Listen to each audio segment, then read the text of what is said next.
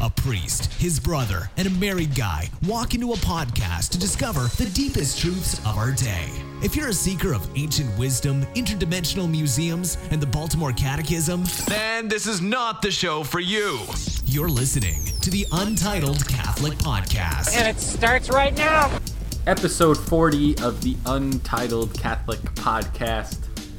Back at it again after several months, it feels like, of recording an episode. Is that right? How long? When was our last episode? Memorial Day? That's the last one we've released, but the last one that we did was probably a month after that. So we probably recorded sometime after, like the beginning of July, before the 4th of July. The Untitled Catholic Podcast went on summer vacation. Yes. It went on summer vacation. The episode that we recorded in July, we're canning it. We're going to pretend like it doesn't exist. It probably wasn't that good anyway. I mean, it was an unintentional summer vacation. Yes, yeah. Unintentional summer vacation. That episode, you knew we were on summer vacation, so we're just going to say that episode was bad and we're not going to release it. That's simple. I just got back from a priest conference with Bishop Barron. So, and how was that? It was nice. The Word on Fire? Yeah, it was the Word on Fire priest conference. So it was a legitimate priest conference. Yes, I wasn't lying about it. Did you get Not that I've ever lied on this podcast. A little peek behind the curtain of what a Word on Fire is up to? I guess so, yeah. I mean, they just recorded something at the World Meeting of Families that just happened a few days prior to this episode. Where was that held, the World Meeting of Families? In Ireland. Oh.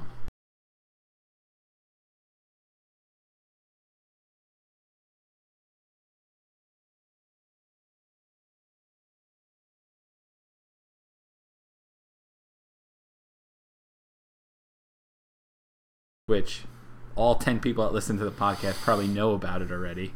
However, it will be good to hear more detailed of how that is going. But overall, good or bad, Nolan? Overall, it's been awesome. Okay.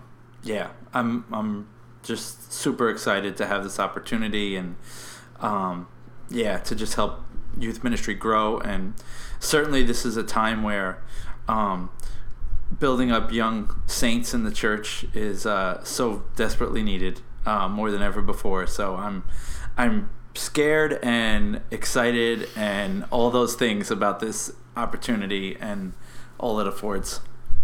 So we're looking forward to hearing more about that. I'll have a fun story to share, I think, about my time in Cleveland with someone in your position. I'll just say that. LeBron James? Yeah, LeBron James was there, and he was at a big event. LeBron James. But before we get all to that, we're going to just dedicate this episode to recent news in the church, where obviously everyone who would be interested in this podcast knows what's going on in the church, all the scandals that have come out, the cover-ups, all of that stuff. And I've kind of not necessarily talked to anyone about it yet, just because it's a lot to kind of take in and to read and to process and pray about. And then I guess recently Pope Francis is in the news and he had a response, and then now there's this letter that came out and all this kind of stuff. So we're just going to take the next however many minutes to just kind of talk through this as, I guess, three friends. And if anyone cares about what we have to say, great. If you are not interested in what we have to say, just stop listening at this point, but give us a 5 on iTunes anyway. I think that's a fair ask, right? I guess so. So I would say, Nolan, would this overall, like, we don't have to explain, obviously, everyone knows what's going on, but in your position now working for a diocese, how do you think you have a different outlook on it? How has it affected your day-to-day? How has it affected your 10-year goal? How has it affected your faith? Everything about that. In the Nolan now that is no longer a campus minister, but on a diocesan level, what are your overall? How's it affected you? Yeah, I mean, certainly working in the church and having worked in church ministry my whole adult life, it hurts. It hurts a lot. It's like, I've kind of likened it to, just finding out that, there's a member of your family who's just done some really awful things. And it's like, you're not going to abandon your family. I'm not going to, like, cease to, like, call myself a Reynolds. But, like, at the same time, if I found out there was something really shady happening within my family, I'd be embarrassed and I'd be disgusted. And then that's how I feel. So, I've lost sleep over this. And I struggled to find words. I think, in part, it feels like 2002 all over again when this original scandals broke. And I've heard a lot of people say that, and I agree that it's kind of like an old wound coming back.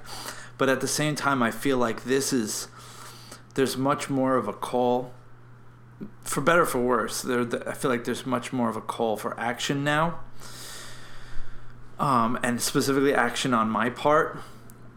And I also feel like, I don't know, because I've invested so much of my life in the church, not just as a person working within it, though certainly that is there, but just that, I'm raising a family in the church, and I've given so much to the church.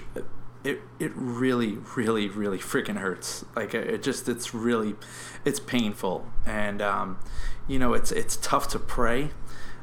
Even Sunday morning, like, it was just, my kids make it hard enough to pray at Mass. It was just like, but just like to try to focus and just remind myself that the church was never about these people. The church was always about the Eucharist, was always about Christ, and it's not him. I need him more than ever right now. But it's just the human reality is that it really hurts and it's really hard. I can't even imagine for Father Sean what it must feel like. Do you want to speak into that, Father Sean? So, like, the last couple of weeks where all this stuff kind of started coming out, like, I've been away. Like, I haven't been at the parish. I've had some time for a vacation. So it's like one of those things where it's like I feel like I've escaped it, but at the same time I know that I haven't. And there's like all this stuff, like Nolan said, the process. And I can honestly say the other night I had nightmares about all of this. And there's like a certain sense of like, obviously it's like betrayal, and a lot of the stuff that got mentioned is all stuff that happened like a long time ago. And we can say like the systems that we've put in place, at least to protect kids, since 2002, it seems like we're doing better at it, and it seems like there's a lot of rules that help things now. But what we're finding out is like a lot of like where the ball was dropped, and a lot of people who still have influence, and how their mistakes are coming to light, and then there are things where it's like, okay, people make accusations. I'm not talking about the victims. Obviously, we want to pray for the victims, because I can't even imagine what it's like for them. Mm-hmm. To just think about, like, I think that's the thing that kind of bothers me the most. Like, as a priest, you have people coming to you at their like most vulnerable moments, and for other priests to take advantage of people in those moments is like the thing that like hurts me the most, because you kind of like, you're called father, and everyone's supposed to be your spiritual children, right? So like you look at the people that you're put in charge, like God has put you in charge of protecting and helping these people get to heaven. So for people to take advantage of that, that's obviously the thing that like that hurts the most. And then from there, the idea that those who knew and then didn't do anything, like that's something that kind of hurts as well. Like, I don't have kids the way that Nolan has kids, and the way that hopefully one day you will have kids.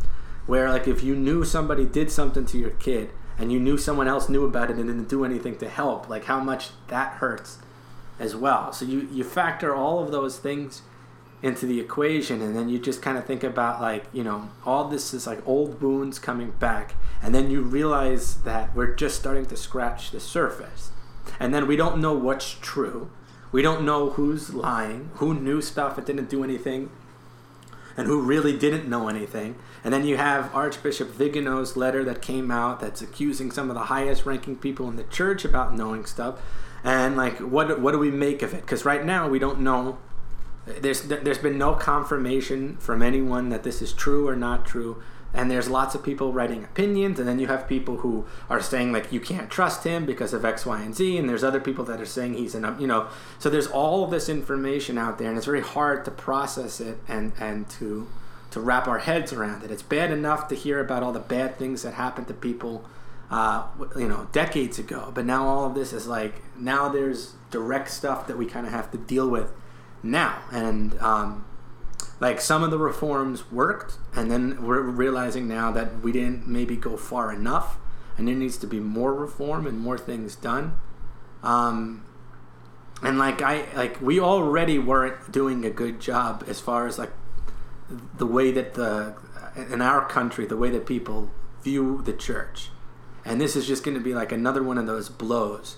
And this is one of the things that I keep thinking about. Like, not only are those bad priests and to some extent bad bishops, not only did they hurt the people that they abused, but now all the people that leave the church because of this, you know, they're responsible for those souls as well.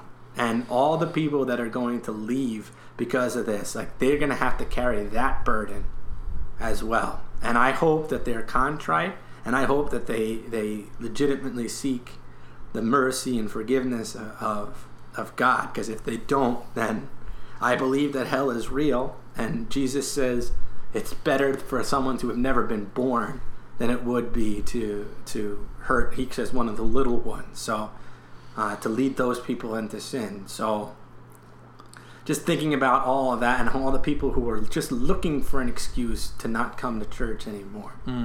And how much more important it is for me and for all of us really to have that internal conversion where we become people who say what we mean. Because if I tell you you should pray every day and you should do this and you should do that, and I don't do those things, then I have no authority to say anything. So how much more holy we need to become.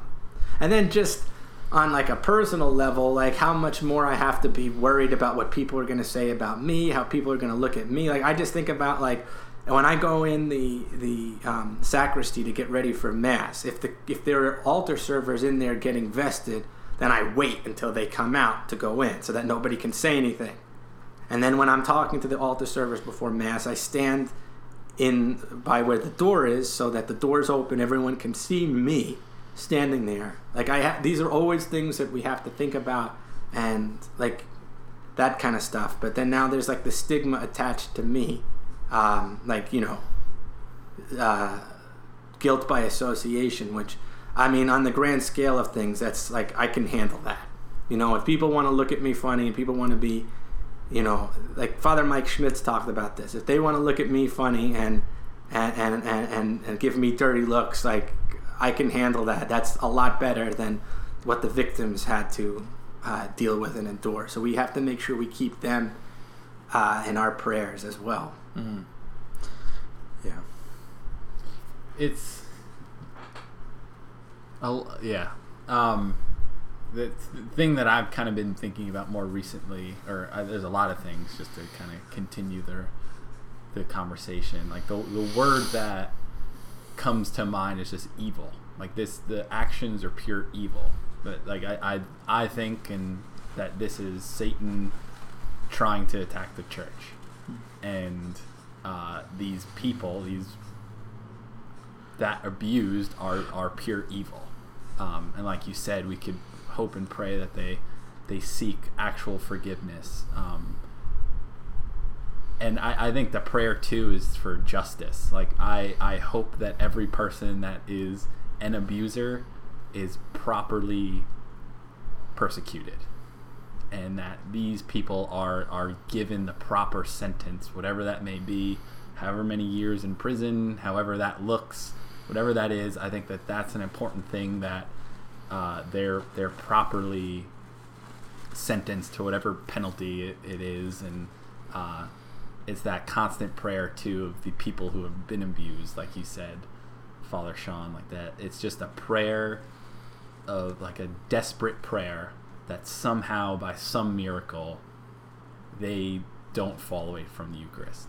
And that's like that's almost an impossible prayer. And I think, like, the thing that, kind of going off Nolan, like the way I kind of putting it is like that thing that you love most in the world, and like the thing that you defend and live for, was just attacked. And it's like almost in a way how a terrorist can attack our country, and it's like this, it's just this crazy evil and this crazy thing, and it's just like this desperate feeling where you're like, are we safe to live in our country that we love so much? And now it's like with our church, you're like, is it, people don't feel safe in it, and it's just, again, just pure evil. But at the same time, like, what, going back to that Father Mike Schmitz thing, the thing that stuck out to me was how he said it's like a call not to leave the church but to lead the church. So for me, like, especially someone that is surrounded by non-Catholic people for most of the time, it's very easy for people to just be like, how can you possibly support this thing that is just full of evil people? Yeah. And it's like, at the same time, there's this, it could be like the reverse effect, because obviously every institution's not perfect, and we never as Catholics say that the church is built on the priesthood, or by bishops, or by the Pope. It's obviously built by Christ, and it's protected by the Holy Spirit. So there's still that trust that the Holy Spirit is going to protect the church, that the everything that we know and believe is true will not falter. Obviously, it will continue. The sacraments will continue. Jesus is still in the Eucharist.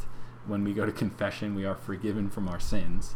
And I think, like, that lead the church thing, in my eyes, is kind of like, well, if I continue to love this as much as I have loved it, and as much as I defend it, and if I continue to defend it, not the people, obviously, but the sacraments and the church, the things that we believe, if I continue to love the Eucharist, and I continue to love all the sacraments, what a witness that could be to people. And like you said, Father Sean, like, you practice what you preach. Obviously, if you're a Christian, you should do that. If you're anything and you believe in something, you have to practice it. But to, like, really fall in love again with the sacraments, I think that could be a really important witness if, like, everyone that's a practicing Catholic does that. And it could look like whatever. Like, for me, I want to, and this, I mean, it's anything, but it's just like, is it you pray more rosaries, you go to more mass, you pray the Divine Mercy Chaplet, you go to confession once a week? Like, what is it that is going to make you, and it's a cliche term, but make you a saint? Because that is what our church needs. Obviously, it always needs that, but it needs people to, like, fight for what is true, fight for the sacraments, and, like, make sure that we protect our church the best that we can. And it looks a lot different for you guys than it looks for me, obviously, because one of you is a priest and one of you works for a diocese. But my mission, I think, is what it hasn't changed, but it's more of like this motivation now, is like to really live out this love that I have for this church. And it's tough, and it will take a lot of prayer and patience and all that kind of stuff. And I think it's now motivation for me to, like, really educate myself on the dogmas of the church, So if there's ever a question about anything, I can articulately say what I believe, and that's that. And that should be something that everyone has done. And everything I'm saying is something that Catholics should always do. But I think it's like this, sort of like this, again, similar to if there's a terrorist attack, like all of a sudden you're patriotic. And then it kind of like goes away after a while. I don't think, like, I think if you fall in love with the church, that you should just obviously always love the church and live it and preach it and the whole nine. So I think it starts with like that. Yeah, that's kind of how I've been trying to cope with it, I guess. But it's just something that you can't even begin to express, just the hurt that people have, and it's just crazy. Like it's almost like too depressing to think about sometimes. And that's where I think the justice thing comes in, where that it is responsibility of the church, of the world, to properly justify, or not justify, but you know what I'm saying. Justin, that's like what you were saying about like, going on and just trying to be saints and living out and leading the church in the future. That's like the exact like thing that's causing me so much anxiety right now, is like I am having so much trouble just going back to doing those normal things. Not because I don't believe, but it just, with this kind of hanging over our head, it's just hard, like I said, to pray. It's hard to get my mind right for Mass and my heart in the right place for Mass. It's hard to, just kind of go on, but it's also like partly like it doesn't feel like I should just be going on. It doesn't feel like it really, like, I feel like this is a turning point for the church, but it's like a turning point for every Catholic too. And I don't know what that means. But I feel like I should be doing something more. Like, I feel like, and again, I don't know what that is, but like, I feel like it's not just like, I can't just bring my kids to Mass on Sundays anymore and say prayers at night. Like, we need to get really, really bold and creative and daring, and we need to live out this faith, like you say, like even more, with a mind for achieving sainthood than ever before. But like, it has to look almost radically different. I mean, I'm not talking about changing teaching or the sacraments or anything. I'm talking about the way we live out those teachings, though, and the way we assimilate with life. Like, I think it's gonna even be more than just a bunch of, devout Catholics saying like, we don't leave, Jesus for Judas, and we don't, give up on the church because of a few evil members. It's like, I don't know. I want to see a church like that resembles the early church. Like that's like what we need, and I don't know how that looks like in the year 2018 with all that the church has become since then, good and bad. But like, I don't know. Do you feel the same way, Father Sean? That I think one of the things I would say is God's going to show us if we deepen that dedication to Him. He's going to show us where we need to be and who we need to be, and He's going to give us that ability. But like, I agree with you. It's not business as usual now. We don't go back, like after 9/11. I remember when Saturday Night Live came back, and they made that joke, like, can we go back to being funny? And Rudy Giuliani was like, why start now? And like, when baseball played again, it was like, okay, let's go back to normal. Yeah. But like, this is like a different kind of thing. This is not like, okay, let's just go back to normal, because number one, normal wasn't working. Otherwise, this would have never happened. Right. That's number one. Number two, we're called to a radical faith, right? And it's something that comfort and the comfort like of our own country, that we're rich and all these kind of things. And not that you and I are personally rich, but like if you look at where we are in the world, like, you know, you might struggle to be able to go to vacation, or you might struggle to, you know, for whatever. You might live paycheck to paycheck, but you still have a lot more than most of the world. So the richness of America makes us comfortable, because like a lot of people that I talk to are oftentimes upset when they don't get things that they want, not necessarily like real needs, right?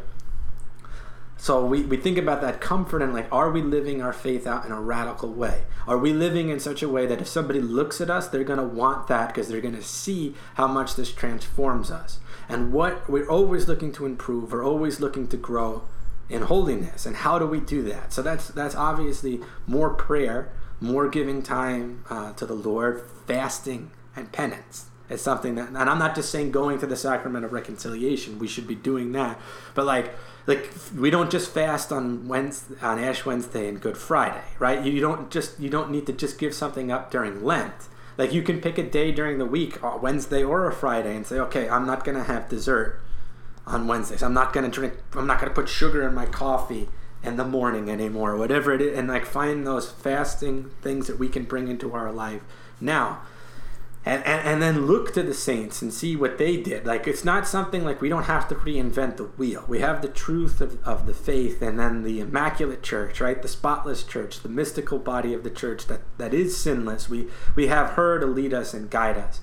And it reminds me of two things. The first would be, and so this will probably come out before I preach this Sunday, the 22nd Sunday of Ordinary Time. So if you hear this again, sorry, not sorry, but like I remember when we were in World Youth Day in Madrid, and we were at the church that was built where Saint Teresa of Avila was born, in the town, in the church that she was baptized or born, you know, something like that. And Father Rob Ketchum, who's been on this show before, was preaching about her life and how she was a reformer and all of these kind of things, and he was quoting indirectly Pope Benedict by saying, like, this is the time where we're called to be saints. And like you said this as well, Justin, and not like saints in the sense that like, yeah, we want to get to heaven, but like the church needs saints that are like going to be canonized now. And like we need to live a life in a radical abandon to Christ. Like you see people like Mother Teresa, right? Like she gave everything to Jesus, and we need to do that as well in whatever state of life we're in. So if you're a sister, how do you give your life to Jesus? A priest, a bishop, a lay person, a father, a mother, you know, whatever it may be. And then the other thing I think of is like what you said, the Holy Spirit, it protects and guides the church, right? The church cannot be led into error in the sense of like it's her teaching on faith and morals, right? But that line, I heard this on a podcast once, and I don't remember exactly where it was, so I'm sorry I can't give the person credit. But they mentioned the gates of hell, right? The gates of hell will not prevail against the church. And that's not like, you know, when we think about gates, right? You know, when you go to a football game, they have defense. The defense sign, it's a gate, meaning that the defense is meant to stop the incoming attack, right? So the gates of hell can't prevail against the church isn't like the gates are attacking the church. It's us storming the gates of hell, and hell will not prevail. Mm-hmm. And if we are like the devil wants nothing less than us becoming more holy. And if we have that internal conversion and we live our lives authentically and radically Catholic, we will storm the gates of hell, and the devil will cower, because the name of Jesus is more powerful than all the other evil, right? Like St. Paul says, where sin is there, grace is even more. And so that grace from God, that leadership of our King Jesus Christ, who's already won, he's already won the war, and now he's going to give us the strength to win these battles that come our way. And it's our job to make the devil cower by our holiness. I think of St. John Vianney, right? The devil said to him once, I'm getting this a little bit wrong, so forgive me. He said something like, if there were 3 more priests like you, then my kingdom would fall apart. So we need to be those people that he shakes in his boots, because we're going to come with more fervor, with more faith, with more prayer, with more dedication to Christ, especially in the sacraments, and even more especially in the Eucharist. And I was gonna say, like, that the reason we're in the state that we're in, and it's not even just the scandal, but certainly that's where the really came to a head and is made, like, put on graphic, disgusting, horrible display. But, like, we got really lax in storming the gates of hell. Mm-hmm. Like, really lax. Like, every single one of us, bishops, priests, laity, every one of us, like, and I'm always careful, like, not to give the devil too much credit, because you have to be, in order to allow evil in, you have to cooperate with him, and you have that free will to do that or not to do that. But, like, this is sinister. Like, this is like what has happened to the church is like it's like the perfect storm. Mm-hmm. For him, and this I couldn't even think of a more horrific, masterful evil plan than to just tear the church apart from the insides, to have civil war between leaders, and to have factions, and to have just the high, everyone from the highest of the high to do the most disgusting, vile things, or at the very least brush it under the rug. It's evil. It's absolutely sinister. And so, like, yeah, you're right, Father Sean. We need to seriously raise up and storm the gates of hell. And what that looks like in everyday life, I think it starts with just calling evil what it is, and not being afraid of being of what other people think of us and what other people are going to say and how we're going to be judged. But when we see evil, just to call it evil and call it out. I would say it's kind of you almost sort of all touched upon it. I guess Pope Benedict wrote in Faith in the Future. When was that put out, Father Sean? I think it was originally written in like 1967, but I don't remember exactly. And it eerily applies to the current age. And it kind of goes with everything, I guess, that we're saying.